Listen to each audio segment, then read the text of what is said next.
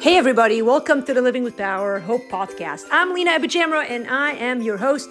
It is great to be back with you today. Another week has passed. Hope you've had a great one. We just are in the middle of the holiday season and we have an awesome holiday lineup for you. We're going to be talking about my book, Don't Tell Anyone You're Reading This, and it is a book you want to get if you haven't gotten it yet. Listen, I'm serious. This book tells more about me than you will ever want to know. And I don't mean that in a bad way. It is a book about sex. I will admit that might make some people uncomfortable, but it is a book that will help you encounter God's grace and experience freedom in a deeper fashion than you might already be experiencing. This book is not for those who have big problems or little problems or wish they didn't have problems or think somebody else in their life has problems. This is really for any man or woman who longs to feel a deeper intimacy with God. And so it's important enough that we want to spend just a few weeks here. We've given you a couple of the chapters for free on the podcast here, but we're also going to spend a couple of weeks talking about what the book is about. And we're going to be airing some interviews that I've done recently that I think will be of interest to you. And maybe towards the end, I think we've got a couple of sermons prepped. So we've got a great lineup here leading up to the holidays. Hopefully you'll enjoy it. It's a little lighter fare in some ways. The book is available on Amazon, or you can check out drlenabook.com. As always, we're so grateful you're here. If you haven't subscribed to our podcast, do it now and check out what we've got prepared for the podcast for you today. Hey, Bethel, how's everybody doing? I forgot the memo. We're supposed to wear flannel. Everyone's in flannel again. It's flannel season. It's going to be fun. It's Friday at the barn. I'm excited to launch this week. You guys are going to have a big week here at Bethel. I was thinking as I was driving over, I forgot I gave you guys headphones last time I came. Man, instead this time I brought you guys books. So if you are freshmen, sorry about the headphone lapse, but I almost gave you mine. But this book, by the way, is free for everyone here in chapel today. We counted how many would be here, and we just thought, actually, we'll believe in the message of the book. And so here's one thing I request. Don't throw it out. If you don't want it, don't take it. And if you have it, give an extra copy to someone else. And then when you finish reading it, pass it on. The nice thing about the book, and it's ironically titled, in case you're wondering, don't tell anyone you're reading this, and we'll get into why in a second, but the cover on hardback books can be removed. Imagine. So you can look like you're carrying any book if you're embarrassed to read a book about sex in public. And by the way, guys, this is not just a girl's book. It's for everyone, including you guys who are like, I'm not taking that because it has a woman's picture on it. So y'all can also get it. All right, turn your Bibles to Genesis chapter 3. I'm going to use Genesis chapter 3 as a bounce off into this topic. I have a feeling that passage of scripture is going to come up again as you guys delve into this week's conversation. And I'm so excited about the fact that y'all are spending a whole week talking about this topic. And on a side note, Sean, who's not here, assured me that I'm not going to slide off this stage. We'll see. You all know I move around a lot as I speak. But I think that this topic of conversation has been taboo in the church. And you're in a Christian college, so maybe it's a little bit more talked about. But I'll tell you a little bit about myself. I grew up in Lebanon, but got saved, came to Christ as a child in a Christian home. I loved Jesus as far back as I can remember. Many of you here sort of connect with that. So I moved to the United States, to Green Bay, Wisconsin. In 1987, I was a senior in high school. And I, shortly after that, went to Christian camp the summer after my senior year in high school. And though I already had accepted Jesus into my heart, I sort of dedicated my life to Christ at that point and really sort of set the tone for my life in terms of where I went to college and what I studied and what I wanted to do with my life. And many of you who are in a Christian college, either you're here because you had a similar experience or your parents made you. Right, some of you. I think that was the common thing at my Christian college. And so, I guess things changed maybe, but basically you're here because you're hoping that your life course will be moved by God in some way. And if you aren't hoping that, I pray that in the course of the next 4 years of your life, you'll see that. No one warned me when I was in college that the Christian life would be as hard as it has been. I think I always thought that the hardest part of the Christian life would be like saying yes to Jesus, right? And then after that, I sort of thought he was like our secret weapon. Like if you prayed about something it happened, right? Because we're Christians. We have God on our side. Like, we think about that in church. And I just think over the course of my life, it's been interesting to see the challenges. Of course, my last book, Fractured Faith, talks about my season of deconstruction after leaving a mega church and sort of the hurt that can come in being a Christian and with other Christians. You know, Christianity is great until you start hanging out with other Christians, right? And many of you have roommates this year. You're like, amen to that.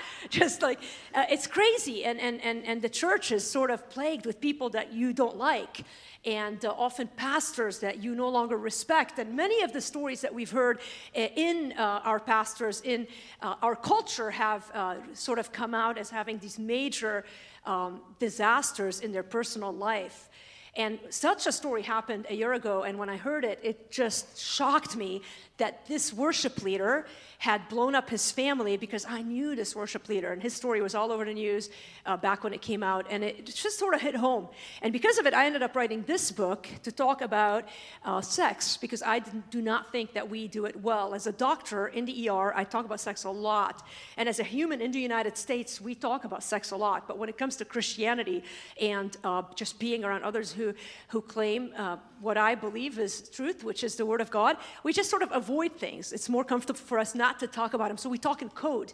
My earliest memory of a Christian talk on sex was at camp, where we had guys on one side and girls on the other, and the lady had us, I don't know if y'all still do this, but she had this rose that like she passed around, you know. It's so cheesy. I can't even believe I'm telling you this.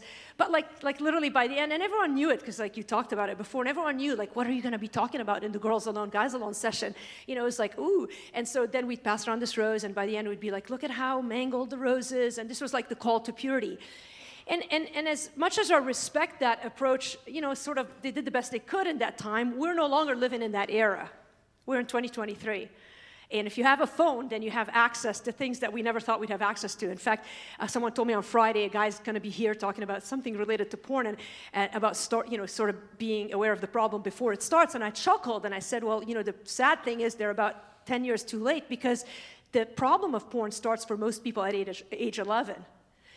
The statistics show that the majority of kids have already seen some level of pornography by age 11, and that is stunning to me. But what's more stunning to me is how great we are at keeping secrets. And so, like, just to tell you a little bit, the Journal of Psychology came out with some numbers that people in general, we're really good at keeping secrets. And there's no better secret to keep than sex secrets. In fact, they identified 38 categories, the psychologists, of secrets that people keep. And there are a whole lot of things like habits that we keep, addictions, past abortions, affairs, on and on, all sorts of things. And 97% of people who were screened in this survey had at least a secret in one category. Think about that. 97% of humans had secrets in one category, and the average person who was surveyed kept secrets in 13 categories, and it should be no surprise to you that most of those secrets related to sexual baggage of some sort. That's shocking. Think about that. Like, the majority of us right now sitting here in this room have a secret. And not me, because it's all in this book. So if you're wondering what I've written about, all my secrets are here. And secrets are interesting. We think that if we don't tell anyone, that somehow they'll dissipate and we'll be fine. And yet, eventually, they come up to haunt us. And almost every story of a Christian's life who has imploded, especially leaders who have imploded, at some point lived in secret. And when it came to light, that secret destroyed their reputation, their families. And so, how does it all start? Well, I want to give you, I sort of wrestled with what to do with the 25 minutes that I have with you guys. And so I've sort of titled this message, Is It Worth the Fight? Is it worth the fight? I mean, we're Christians. We hold to a certain value. And by the way, if you're here and you're not a follower of Jesus, nothing wrong with that. I hope that you will see the beauty of Christ if not today, then in the coming days and weeks as you spend time with other Christians. I don't think it's for you, I would imagine that if you're here and you haven't received Jesus yet, that it would be awkward to be in a Christian college if you're that person. But let me let you know that would not be surprising. Like, I don't assume in any way that everybody here already knows Jesus as their Savior. You might even be acting like you know Him just to fit in. You might be saying the right words, but you have no relationship with Christ. By the way, I don't think problems with our sexuality are restricted to Christians or non-Christians. Everybody has them. The only difference is that we Christians hold to a certain understanding of what the Bible, and hopefully belief and some submission to what the Bible teaches. And I'll get to that in a minute, because I have just 4 points for us today, this morning. 4 points on, is it worth the fight? And I hope that you'll see it is worth the fight. So I sort of subtitled this, What I Have Learned About Healthy Sexuality, Faithful Christianity, and the Ache in My Heart. What I have learned about healthy sexuality, faithful Christianity, and the ache in my heart. And honestly, I thought about a number of different topics, biblical passages that could go along with this topic. I started off in 1 John. Then I thought we could talk about Romans 8. There's no condemnation to those who are in Christ Jesus. But I landed on Genesis chapter 3 because I think it's essential to understand sort of where it all came from, this problem with our sin in general, but specifically as we talk about issues related to sexuality. So it's a famous passage of scripture, Genesis 3, the story of Eve, and it is true, you can blame everything on Eve, I guess, because today, as you read it, you're going to see, like, she's the one who started it, and I'm sad to say that the Bible does put the responsibility on Adam, so guys, you're not off the hook here. In fact, you carry the burden of it, but according to Romans and the Apostle Paul through the Holy Spirit, but we're not pointing fingers. So Genesis chapter 3, verse 1 says this. This is, by the way, if you're new to the Bible, again, I don't want to assume. Genesis 1 and 2 are the story of creation. God creates a perfect world, and in the world, after he creates it, he makes humans. He blows into life Adam, and then from Adam, he takes his rib and makes a woman, his perfect woman, Eve. And so they're perfect, literally in every way. They have a perfect environment, the perfect place to live, a perfect job, a perfect relationship with God. Like nothing could go wrong for this couple, except that God told them there was one thing out of everything in the world that they could do. There was one thing that God said you cannot do, and that was to eat of the fruit well, actually, let me read it. In Genesis chapter 2, the Lord God planted the garden in verse 8, and out of the ground, verse 9, the Lord God made to spring up every tree that is pleasant to the sight and good for food. The tree of life was in the midst of the garden, and the tree of knowledge of good and evil. And then later in chapter 2, verse 16, the Lord God commanded the man, saying, You may surely eat of every tree of the garden, but of the tree of the knowledge of good and evil you shall not eat. For in the day that you eat of it, you shall surely die. So now we jump to chapter 3, and it says, Now the serpent was more crafty than any other beast of the field that the Lord God had made. He said to the woman, Did God actually say, You shall not eat of any tree in the garden? And the woman said to the serpent, We may eat of the fruit of the trees in the garden, but God said, You shall not eat of the fruit of the tree that is in the midst of the garden, neither shall you touch it, lest you die. Which God didn't say anything about touching, but let's not split hairs. But still, the point is, the serpent was luring her with something that she wasn't supposed to have. And the serpent said to the woman, You will not surely die, for God knows that when you eat of it, your eyes will be opened, and you will be like God, knowing good and evil. So when the woman saw that the tree was good for food, and that it was a delight to the eyes, and that the tree was to be desired to make one wise, she took of its fruit and ate, and she also gave some to her husband who was with her, and he ate. So Adam was not an innocent bystander. I mean, he was watching the whole thing. It wasn't like he was out, cropping the fields and whatever they did. He was right there watching it, and he agreed, and neither sought the opinion of God, neither paid attention to that. But the minute they ate, verse 7, the eyes of both were opened, and they knew that they were naked, and they sewed fig leaves together and made themselves loin cloths. They had a secret now. And they hid. First, they saw that they were naked. This was something that was not an awareness before. There was freedom. And now they hid themselves, thinking this might solve the problem. But that wasn't enough, because it says in verse 8, they heard the sound of the Lord God walking in the garden in the cool of the day. And the man and his wife now wasn't only sufficient to hide their own guilt, but now they hid from God because they were ashamed. So there's guilt and there's shame. And the man and his wife hid themselves from the presence of the Lord God among the trees of the garden.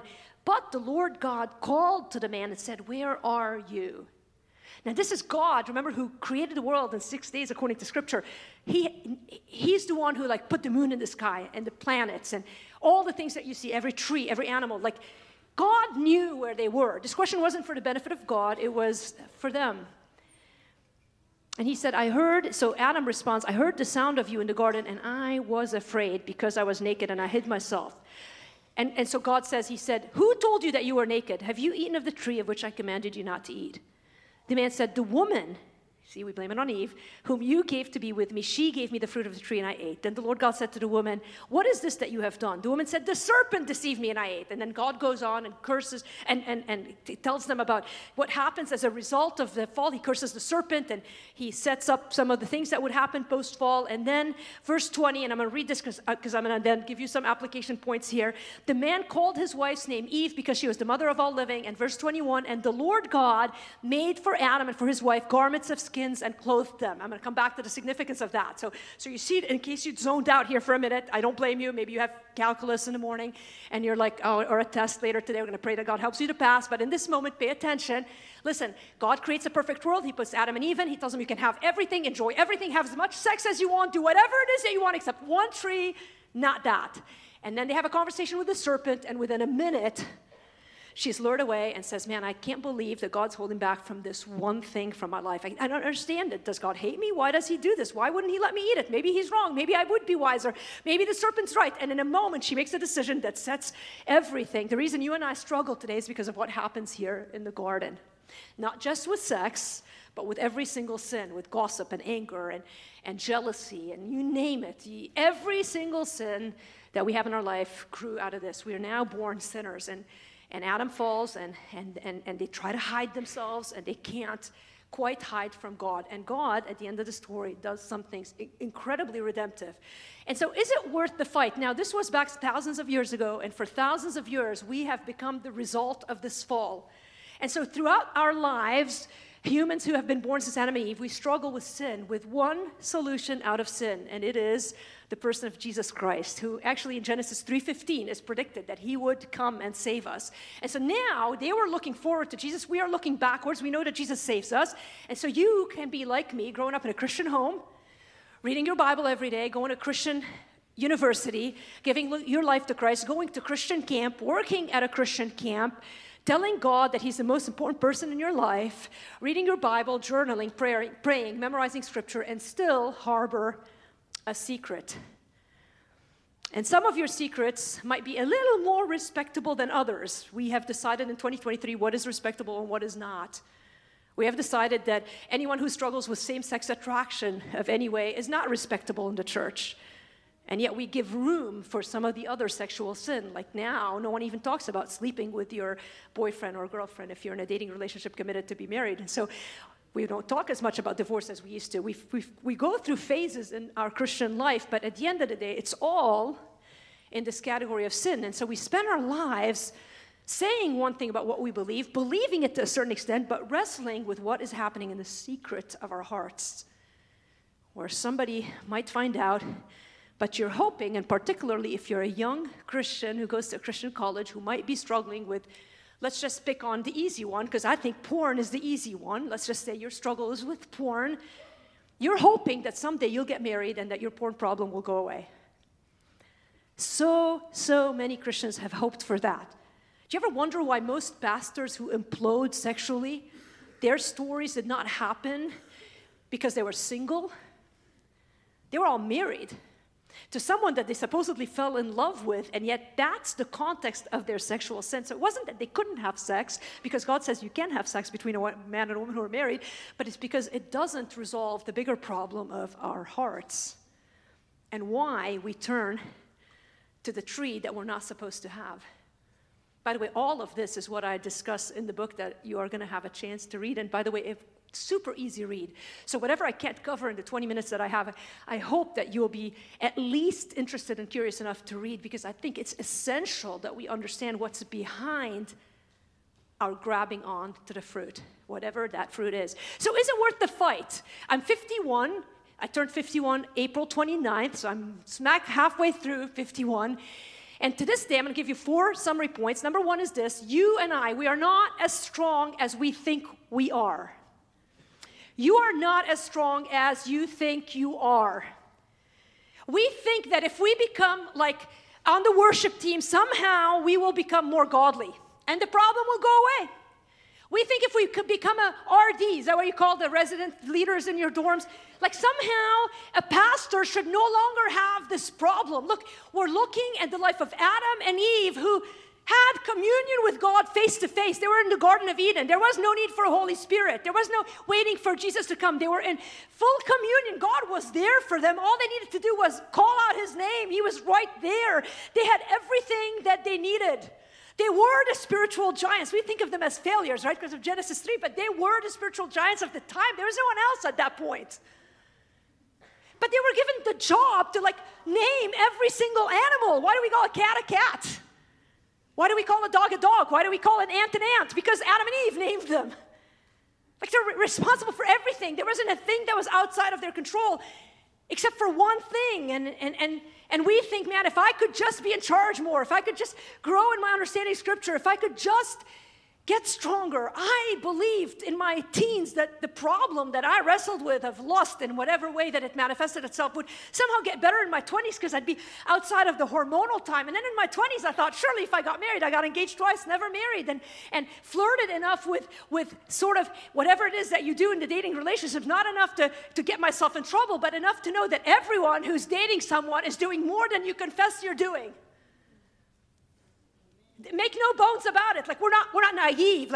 When you this was I watched this comedian yesterday. It was so funny. She's supposed to be a Christian, and she was talking about how she'd come home from, what is her name, Morgan or something, I forget. But anyway, she would come home from her dating as a high schooler, and she'd tell her mom that she had a bruise on her neck because she just ran into something, and her mom would be like, you think that generations ahead of you, your parents had to have sex in order to have you. I think they understand the birds and the bees.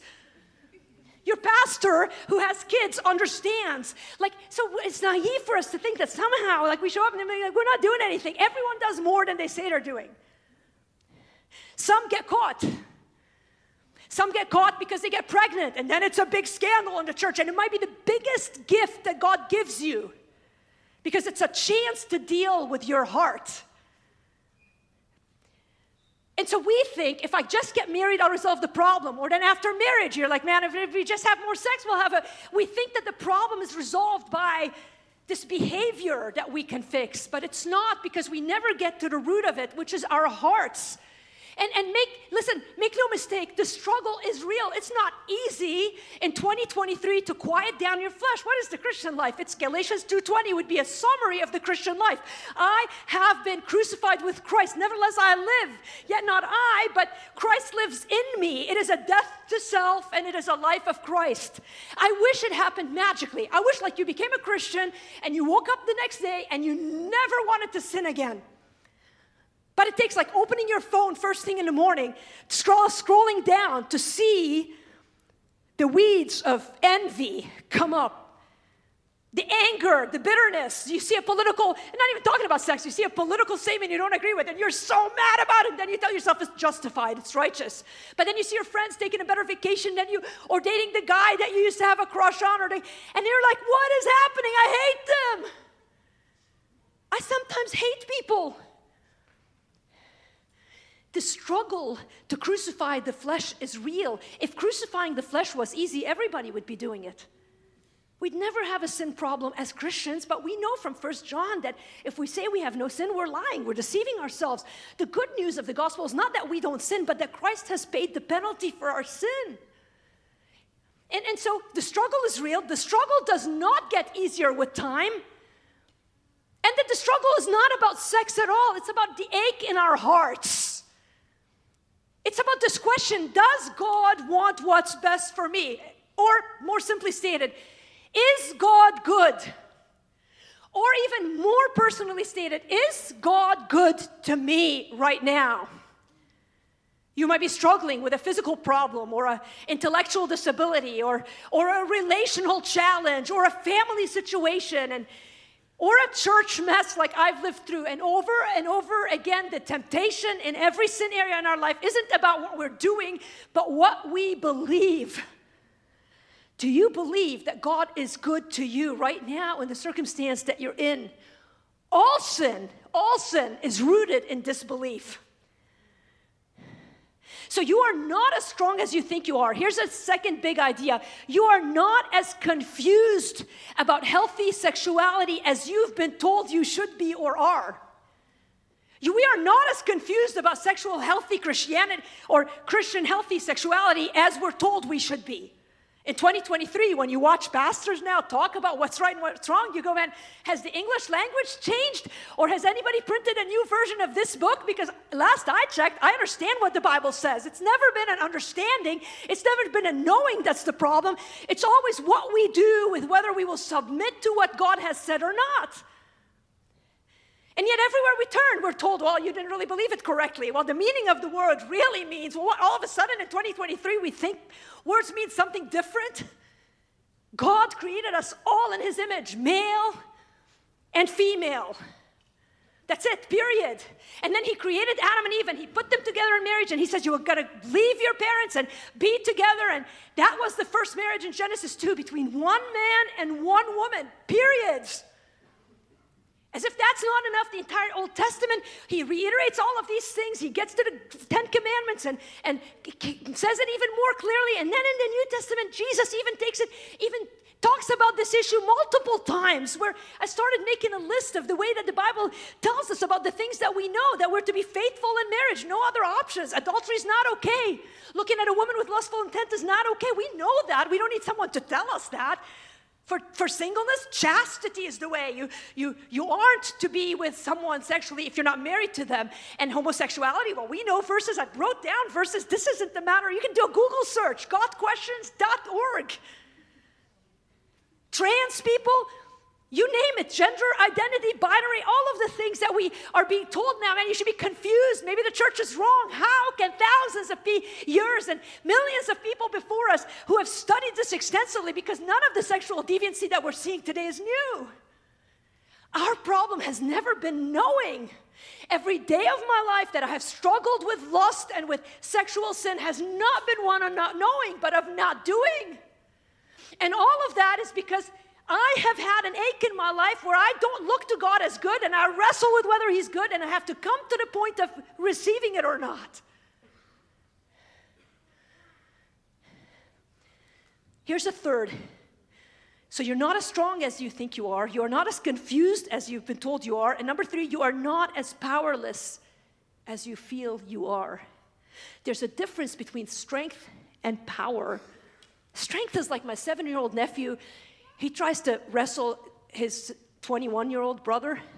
My sister has 3 kids, 21, 19, and now 9. Sorry, he's 9. And the 9-year-old's big. He's one of the biggest 9-year-olds I've seen. He's probably going to look like the 21-year-old. But the 21-year-old, I told you guys about the 21 and the 19-year-old. By the way, they're both still single. Girls, I told you guys that they're looking for godly women who are interested in dating, smart, athletic young men. Well, Micah's the captain of the Cornell football team now. He is 6'6" and 350 pounds. He's huge.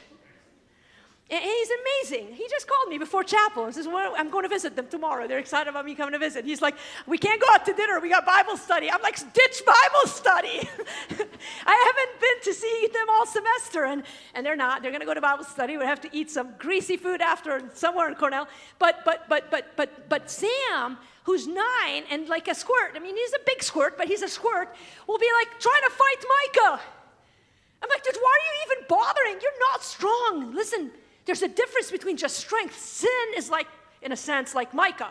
No offense, Micah. But sin and temptation can feel big and mighty and strong. But power, the Bible tells us, comes not from us, but from the Spirit of God in us. So my best example of that is 2 Corinthians chapter 12, where Paul the Apostle says, man, I am weak. I know I'm weak. That's not the issue. It's that God's power is made perfect in my weakness. So we are not as powerless as we think we are. Shame makes us feel powerless. Failure makes us feel powerless when we try to be pure and we start to put the days of the week. And I know, I see the time. Give me 5 minutes and we'll be done. And you guys are like, geez, you're pushing it now. But that's okay. Sean's not here. He's a strickler. But listen. Failure makes you feel stuck and powerless. Failure is, man, I tried to be holy. I told my boyfriend, I told my girlfriend that we're not going to do this. And the next day they came over and it was like every resolve is gone. Maybe you lasted a week and you think you're like so good. And a week later, you're back to watching what you shouldn't watch. You're back to doing the patterns that you shouldn't do.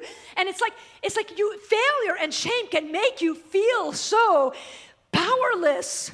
Formulas can make you feel powerless. We're so good in the Christian world that's giving you formulas. Man, you can break computer codes? How many of us haven't downloaded on our phones all of the different ways that you can block? It's not about formulas or streaks of success. It is about this, and it's the last point. So we're not as powerless as we feel we are, because God has given us himself through the Spirit. But it's that we're not as hopeless as we feel we are. There is a hope that comes from understanding the source of our power, and that hope is what we read in Genesis, where God shows up in the middle of the garden, knowing exactly where Adam and Eve are, and says, "Where are you?" And while you and I might look at being found out as the worst thing that could happen to us, it is actually the biggest gift that God gives us, this invitation into the light. And as he deals with the sin that they have, and certainly there are consequences, and by the way, always the consequences are less than we deserve. And the sooner you come into the light, the less the consequences are. I've thought a million times in my mind, what if Ravi Zacharias had fessed up to some of the stuff, or others that have made it into the news? Would our lives have looked different?